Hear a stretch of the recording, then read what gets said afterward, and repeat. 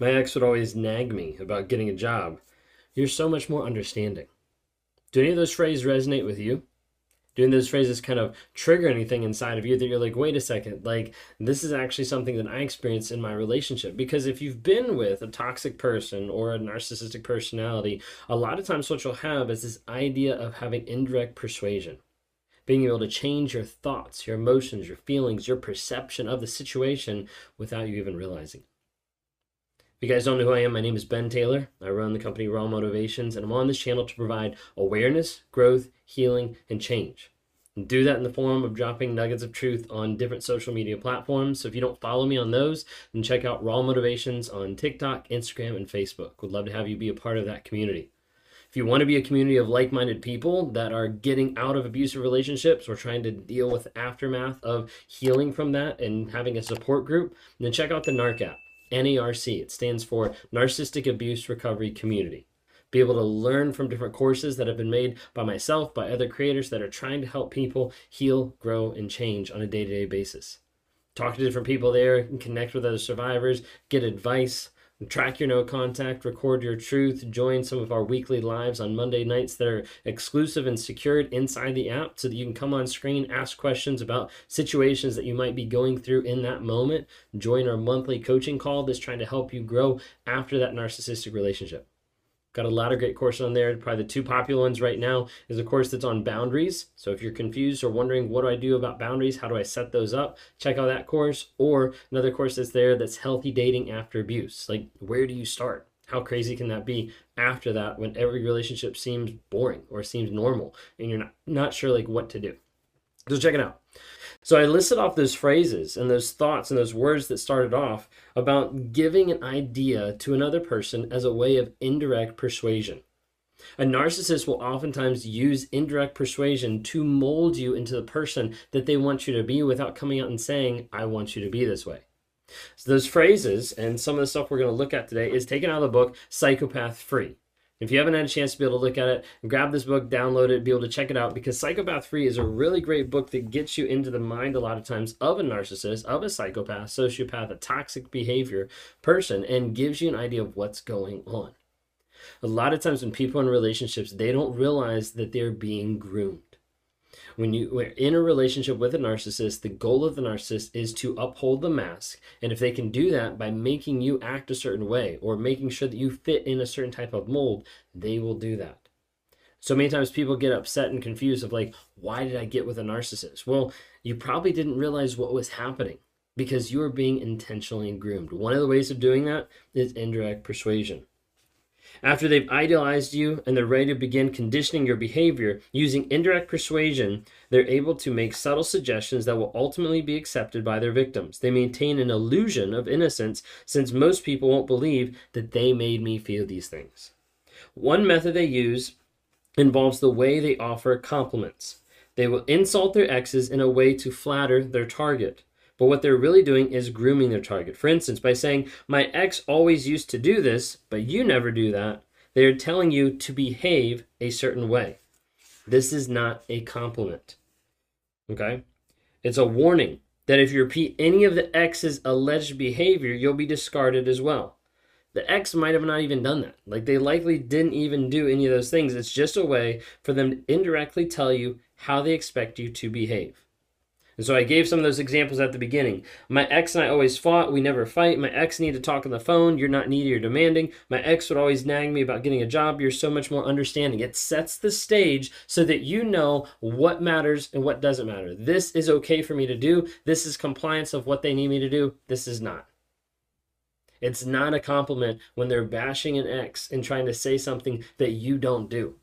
You don't act this way. Like, it's great. It's so amazing that you're not needy. It's so amazing that, like, you don't call me 24/7. Like, I really appreciate, like, how you trust me. My other ex, like, they didn't trust me. Like, they're going to say different things that set the stage so that you slowly start to figure out, this is not acceptable behavior if I do this.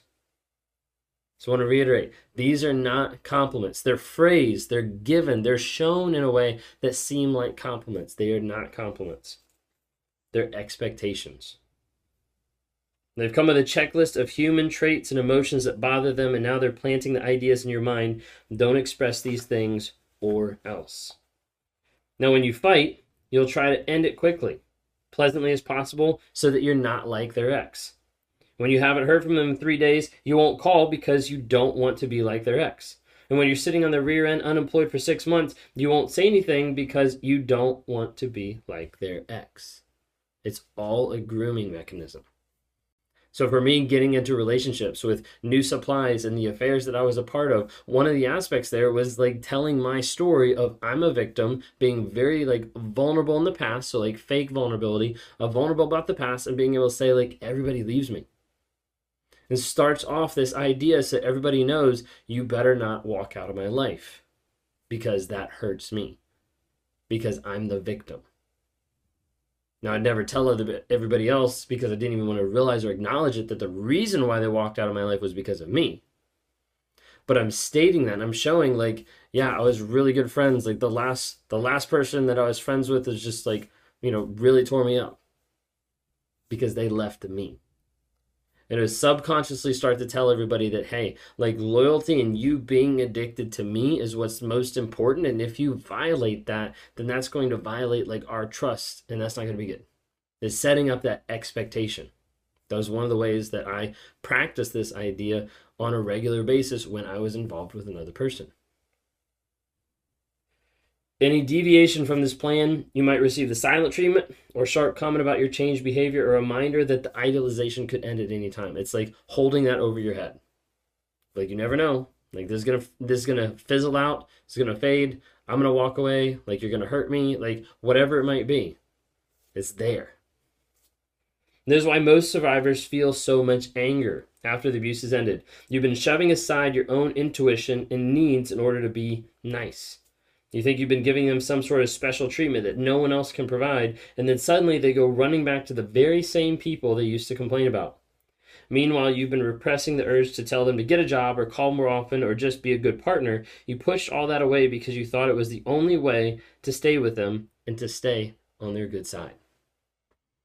So a lot of times we have survivors and people that have gotten out of narcissistic abusive relationships that really get frustrated about themselves and really frustrated about the past of like what they actually had to go through and what they put up with.